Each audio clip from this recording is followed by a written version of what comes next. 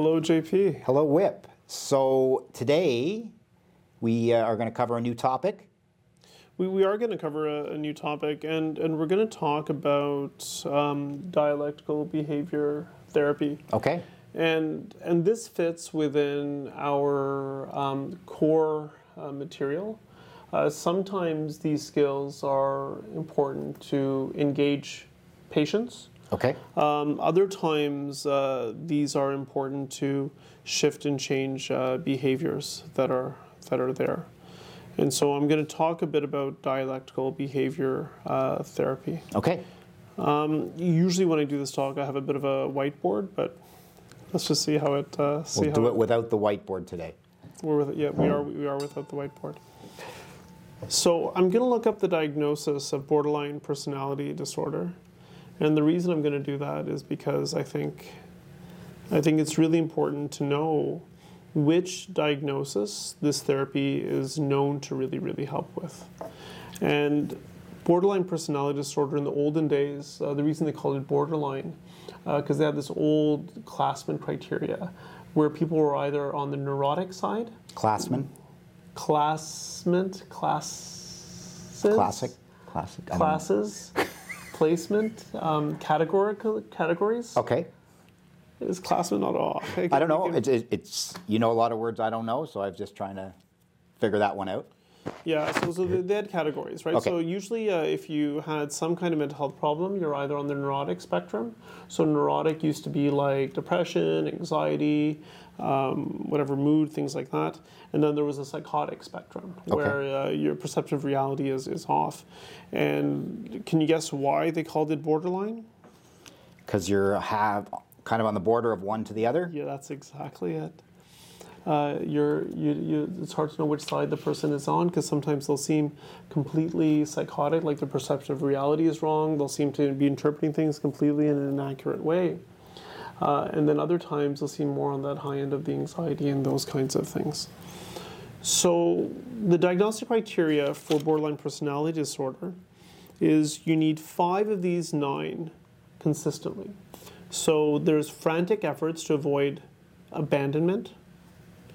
There's unstable interpersonal relationships where you sometimes alternate between loving and hating people. Oh, this person's amazing. Oh, I hate them.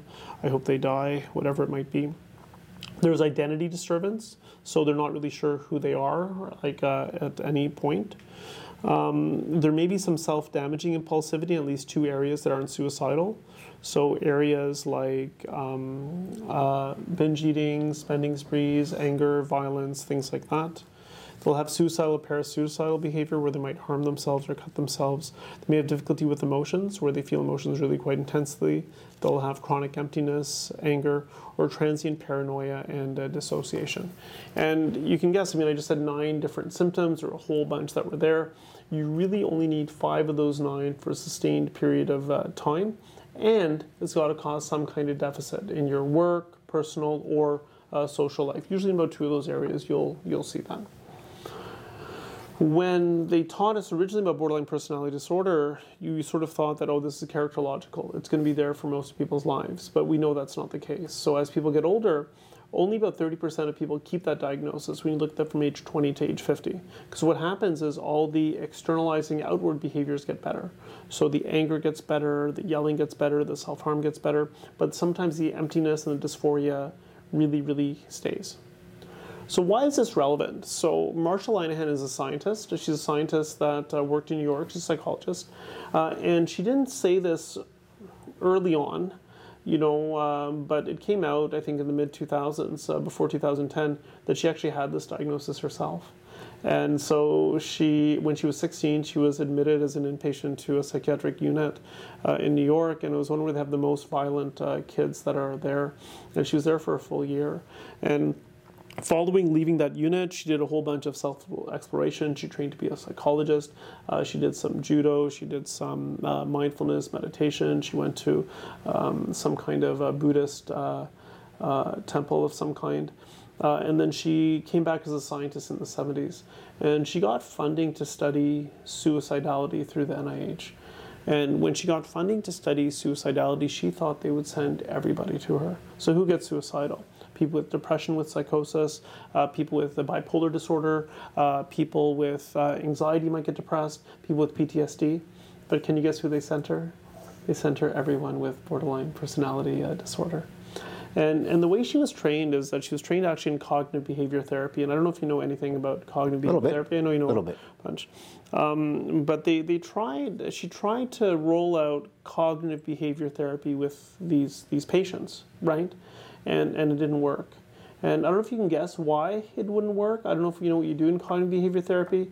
It's a read my mind kind of thing. So in cognitive behavior therapy, people have these cognitive distortions, so they think about things in a different way.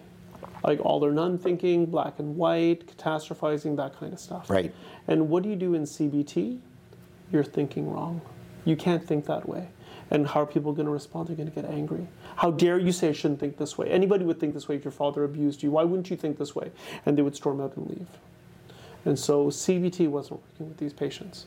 So she shifted her approach because she's a scientist, right? So she's trying out what's going to work, what's not going to work, what's going to work, what's not going to work. And what would be the natural opposite response?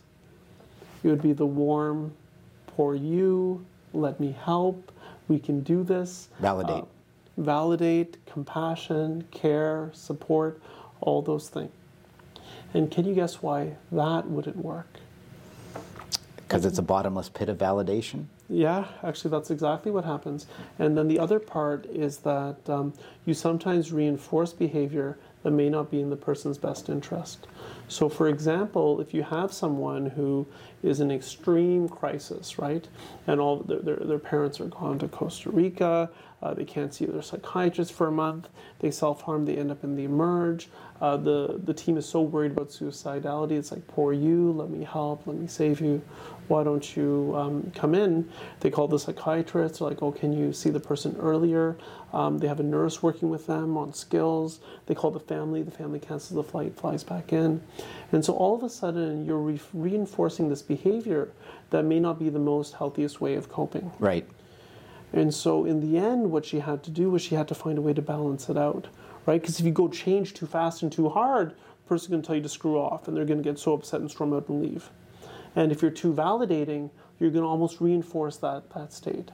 And so I don't know if you can guess what the answer is. The answer really is combining those two. So you have that acceptance and you have that change, and you have that acceptance and change within the same sentence and statement. Okay.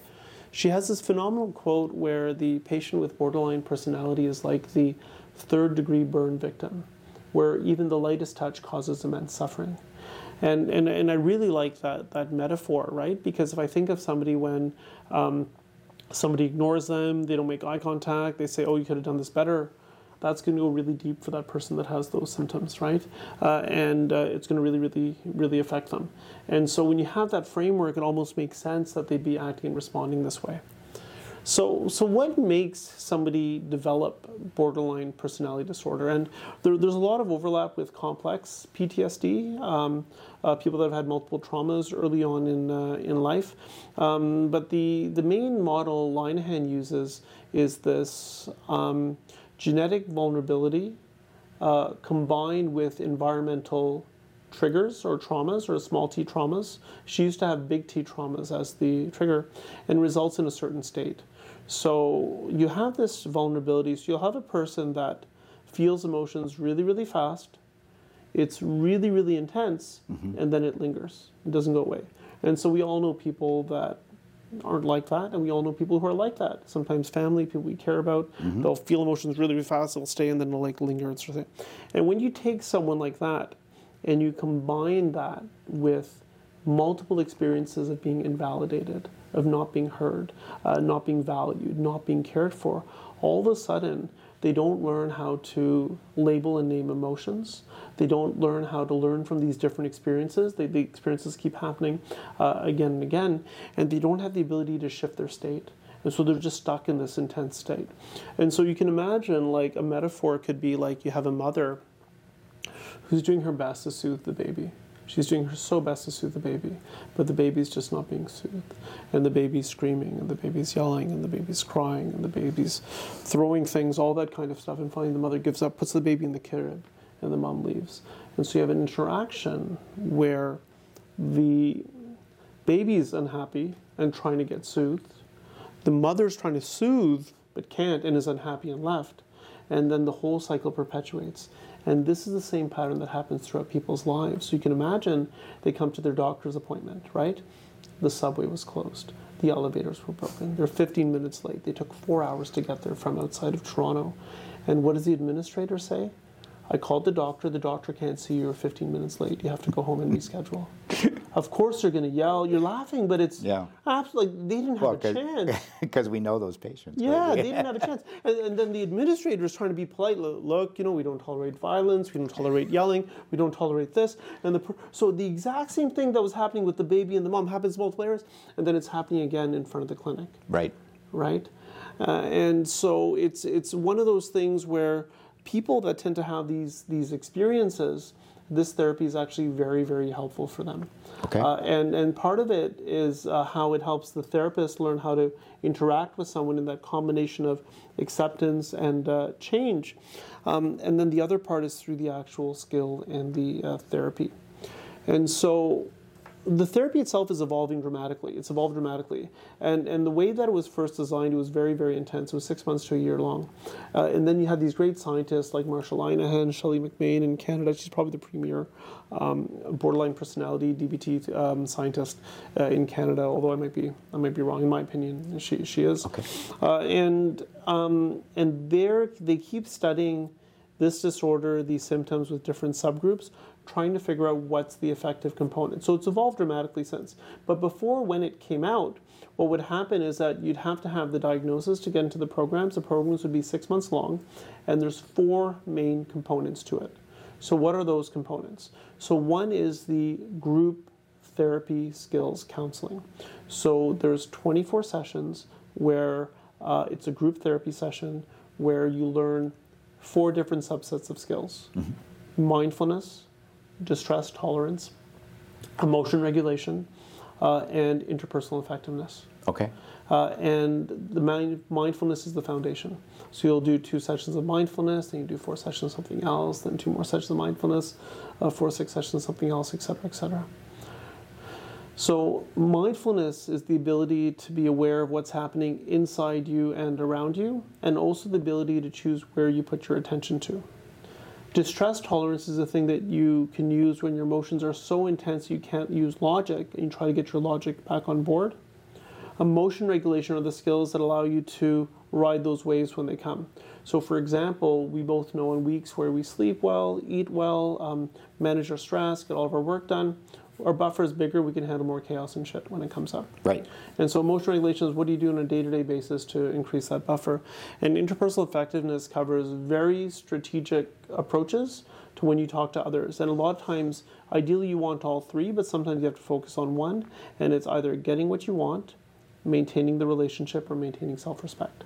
And it just really covers those things. So you have these sessions there. So that's a big part of dialectical behavior therapy. And one of the reasons I learned it was because there's data to suggest that the skills groups alone, without the other 3 components, can improve people's symptoms of depression, anxiety, and reduce their substance use, whether or not you have the diagnosis of borderline personality. Right. So that's why it was important to me. Okay. So meaning learning mindfulness is good for everybody. Yeah.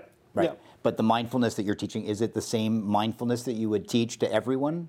Or is it kind of... Yeah, so mindfulness is very nuanced and complicated. Yes. A lot of these people, I mean, I hope I say this in the right way. Like you look at John Kabat-Zinn, you look at Marshall Linehan, you look at Stephen Hayes. They all go to these Eastern, I don't know if you call them temples, monasteries. They spend 3 to 6 months there, fully living, breathing the culture, and they'll take the component that speaks to them and they'll bring it back and they'll embed in psychotherapy. And so there's a few different variations to it. But in this version, it's a specific skill that you can learn and practice and build up that muscle. Okay. Makes sense. So one part is the skill-based groups. Right. The second part is the individual therapy. So for those 6 months, you see a therapist for about 1 hour every week. Okay. And what do you do in that session? You do a check-in. You might review whatever meds, all this stuff. But then you have to figure out what was going on. Was there anything life-threatening? Because we need our patients to stay alive, right? The therapy is not going to work if they don't stay alive. At least that's what Marshall Linehan says. And so if there's any suicide attempts, you'd have to talk about that first. If there's any therapy interfering behavior, so they haven't done their homework, they show up late, you show up late, you don't return their phone calls, they don't return calls. You talk about that second. And the last part is quality of life. And it's controversial where substance use fits into that. So some people put substance use as a quality of life issue. Where do I put it? I put it as a life-threatening issue because fentanyl kills. And so for me, that's a life-threatening thing. And then what they do with that is they go through a behavior chain analysis. And we'll do another session where we'll go through that in detail because I think it's so important as addiction or substance use or psychiatry or psychology or caseworkers, we think behaviorally. But so you figure out the dangerous thing, you go through it, then you also have a diary card where you're learning all the skills and you're applying them and practicing them, and you have certain goals you're shifting. The third part is actually phone coaching. So they literally have 24-hour access to a pager when they're going through the therapy. Okay. And so the patient can actually call and say, hey, but the thing is they have to call before they do the dangerous thing. So before they do the substance, before they self-harm. And then what do you do as a therapist who answers the phone? You say, what's the skill you need right now? And then they have to figure it out. And they'll get upset, don't understand, this is happening. No, what's the skill you need? And then they'll be like, oh, interpersonal effectiveness. You know, my mom, I'm really unhappy with my mom. But you're like, well, you know, it might be interpersonal effectiveness, but you're also screaming at me right now. You're screaming and you're yelling. Do you think maybe it might be something else, right? And so you try to help them, what skill do they need, right? And so a lot of times it starts with distress tolerance, and then you go down the thing. But if they've actually self-harmed, they have to go to the emerge. The fourth part of the therapy, I think, is the most fascinating because there are several different ways people describe it. Some people call it therapy for the therapist. Other people call it as an adherence tool to make sure that you're following the treatment. And so once a week, you meet with all the therapists that are a part of your team, and you have about an hour. So everyone says how much time they have and how much time they Sorry, the therapist meets with the other therapists? Yes. Oh, okay. The client's not there in this scenario. Okay. No. Okay. Because the thing is, when you're working with somebody that has complex trauma or borderline personality or someone that's really vulnerable and you really care about them, you sometimes become a bit enmeshed, right? And so you want to help them so much, you go on that roller coaster with them. 100%. Or you're so worried that they're going to harm them that you detach almost to an unhealthy degree. And so by having these therapy for the therapist, you get to get advice from your colleagues, like, am I following the therapy? And so in that session, what will happen is that you'll decide how much time you need, and you'll figure out, does anyone have any issue that's life-threatening, therapy interfering, or quality of life, and you'll divide up that time. But it really allows to make sure you're adhering to the principles of dialectical behavior therapy. Yep. It's kind of a debrief for the therapist. Yeah, a debrief, but also it's a regroup. Yeah. It's almost like a timeout. Like, okay, as a team, what do we do here? Yeah. Like, yo, well, you know what? Even though you're doing this, the person's still self-harming, or they're showing up late for the appointments, or they missed a couple of groups. Do we call them? How do we get them to come in? Right. All that kind of stuff. There's multiple other components to it. This book here is called the DBT Skills Training Manual. It's the second edition. It's by Marshall Linehan, and it really covers all the basics of running a group. And when you buy it, you get a CD or an online link to a PDF that has all the handouts to it. There's another book by Kelly Kerner that, while there's another book for what DBT is, the Kelly Kerner book, which I'll also link, is phenomenal because it describes what do you do in a therapy session. So, for example, for patients that in a DBT therapy session. Yeah, an individual DBT. What do you do? How do you say it? She has like demonstrations. What do you focus on? She shares how she does it. So, for example, for the validation chapter, it's about 10, 15 pages, and it covers all 6 levels of validation with all these examples. Right, and so it's just a bit of a deeper dive, right, into it. And for me, I find those things especially useful because when we have an experienced therapist who's done it for a while, they know how to really capture all the relevant and useful details. And sometimes you can't get that by learning or memorizing a textbook. Right. So what I've talked about today is the therapy for borderline personality disorder. I went over the diagnostic criteria of borderline personality. I talked about Marshall Linehan, who's developed one of the 4 evidence-based treatments for borderline personality disorder, but DBT is the main one that's available in Canada. And I shared the broad therapy components, and I also shared the couple of textbooks where I learned. The part that I left out was that I actually did a course, so I did 10 weeks of a 3-hour course, and then I also attended a full 24-week DBT group as an observer, and then I joined the supervision sessions afterwards. Okay. I also spent 2 years as part of a consult team, so the therapy for the therapist thing, and then I was also meeting with individual patients during that time as well. So I'm not an all-star by any means, but I've dived deep enough that I believe in the therapy for certain patients. I believe there's certain ways that you can package it, and for substance use, I think it's a phenomenal tool that'll complement all the other things that are readily available for people who use drugs. Interesting. Okay. I think I'll leave it here, but there's opportunities down the road for further deep dives. So, for Okay. example, I think having one session where we go through the behavior chain analysis would be helpful. And there's two ways to do that. One is you could talk about something that you do that you want to stop doing. Yeah. Or you could talk about something you're supposed to do but you haven't done. Could I ask a couple questions? Yes, let's go through it. All right. So just again, maybe not. I mean, maybe they'll border on DBT Borderline. questions, borderline. But just whether it's supporting people that have this diagnosis or the therapy itself, and a lot of the things you spoke to, just sort of that. I like that idea of that debrief because with some of these folks, their lives are so chaotic, and from a case management perspective, to have there's situations where individuals that would require like full time. When I say full time, I'm talking about 24/7. Case management almost, right? Where it's like that's all you're doing is this individual, right? You'd need like 2 shifts of you, something to cover some of the chaos, and you can get stuck in it. Yeah, and the challenge is that all of us, I believe, who work in this field, we're wired for compassion. Yes. And when you're wired for compassion, it's so easy to get pulled in. Yeah. Some of my colleagues are very much aware of the medical legal risk, and so sometimes they seem a little bit rigid around, oh, we need a referral form, we need this is the start time, if you're late by 15 minutes, it's canceled, all of that stuff, and they won't call you in between sessions, and the reason is because they've probably had experiences where they've gotten pulled in, and they've ended up on the roller coaster. Yeah. And they know if they set that frame, there's sort of more options there. Yeah. The other thing is that I suspect a lot of case managers that are stuck with these long-term clients have some of these patterns of behavior, and they may or may not have borderline personality, they may have complex trauma, they may not have had positive mentors to help learn healthy coping skills, but then we have these therapists that might have had a 2-year diploma or 3-year diploma that are seeing all these complex patients, going to their home, they're going on that roller coaster, Yeah. and the psychiatrist is like, oh, the patient's not coming to the appointment, I can't see them, I can't help. And so I just think like when we did training, this is like 7-8 years ago, and when I learned this, the caseworkers loved this content. They loved learning about it, they loved sharing their cases, Absolutely, they loved sharing what worked, and honestly, there was such a dialogue around it.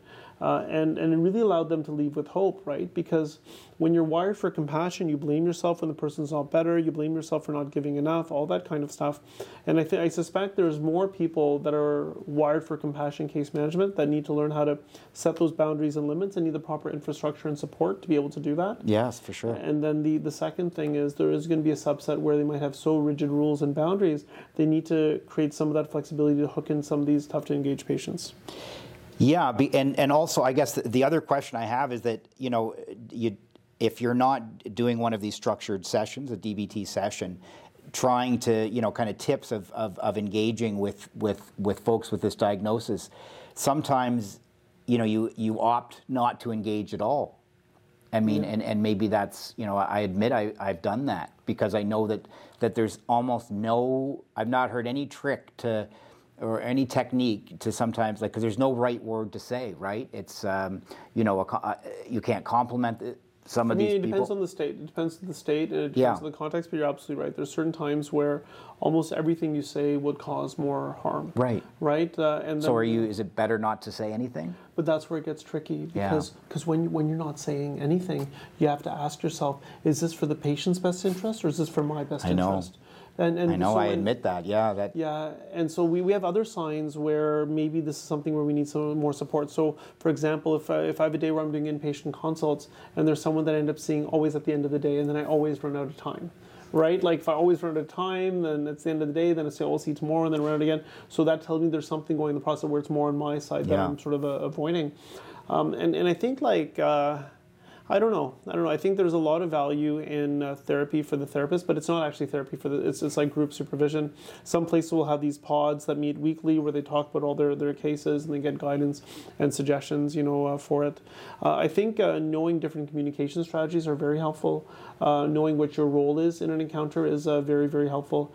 And sometimes you might flip between MI. So for example, in MI or motivational interviewing in healthcare, you might be able to say, hey, we have 40 minutes today. So for 20 minutes, we can talk about whatever you want. For the last 20 minutes, we have to talk either about housing or about something else.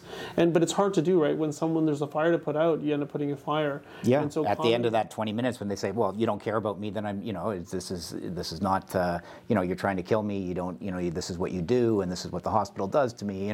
You get all this kind of, cycling on some of these messages that, it's really hard to build from, right? And it's like, well, I know what you meant by that. It's like, oh, you meant this, but, it's this kind of, behavior that gets you trapped. One thing that I always tell myself is that whatever problems I'm having with the patient are the same problems that led them to come and see me in the first place. Yeah. So they may be having similar problem with their family, their siblings, their kids, their parents, their workplace, all that kind of stuff.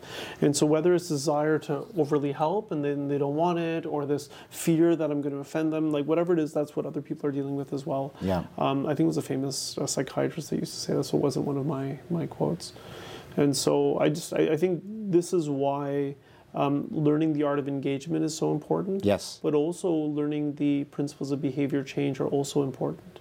Because the last thing we want is whatever this person is in crisis bringing out in us, we want them to learn the skills so when they have a job, when they have a relationship with someone they love and care about, when they reconnect with their family, whatever it might be, that they have healthier strategies to interact with them that don't damage those relationships. Yeah. I love metaphors. I don't know why I say that. I really do love metaphors. And one thing that I think about, especially with relationships with family, I forget it was some psychiatrist that said this, a relationship's like a rope, right? And every time there's anger or yelling, it's like acid on that rope. And there might come a point where the acid is so much that it breaks, and you can still tie it up. The rope is still there, but it's never as strong as it was before. And when I think about things that are important to the people that I work with, the patients that I work with, I want to do my best to help them so that they're not adding to the acid, to the ropes in those relationships that are there. Makes sense. Okay. Thanks so much. Thank you, Jay. All right. Take care.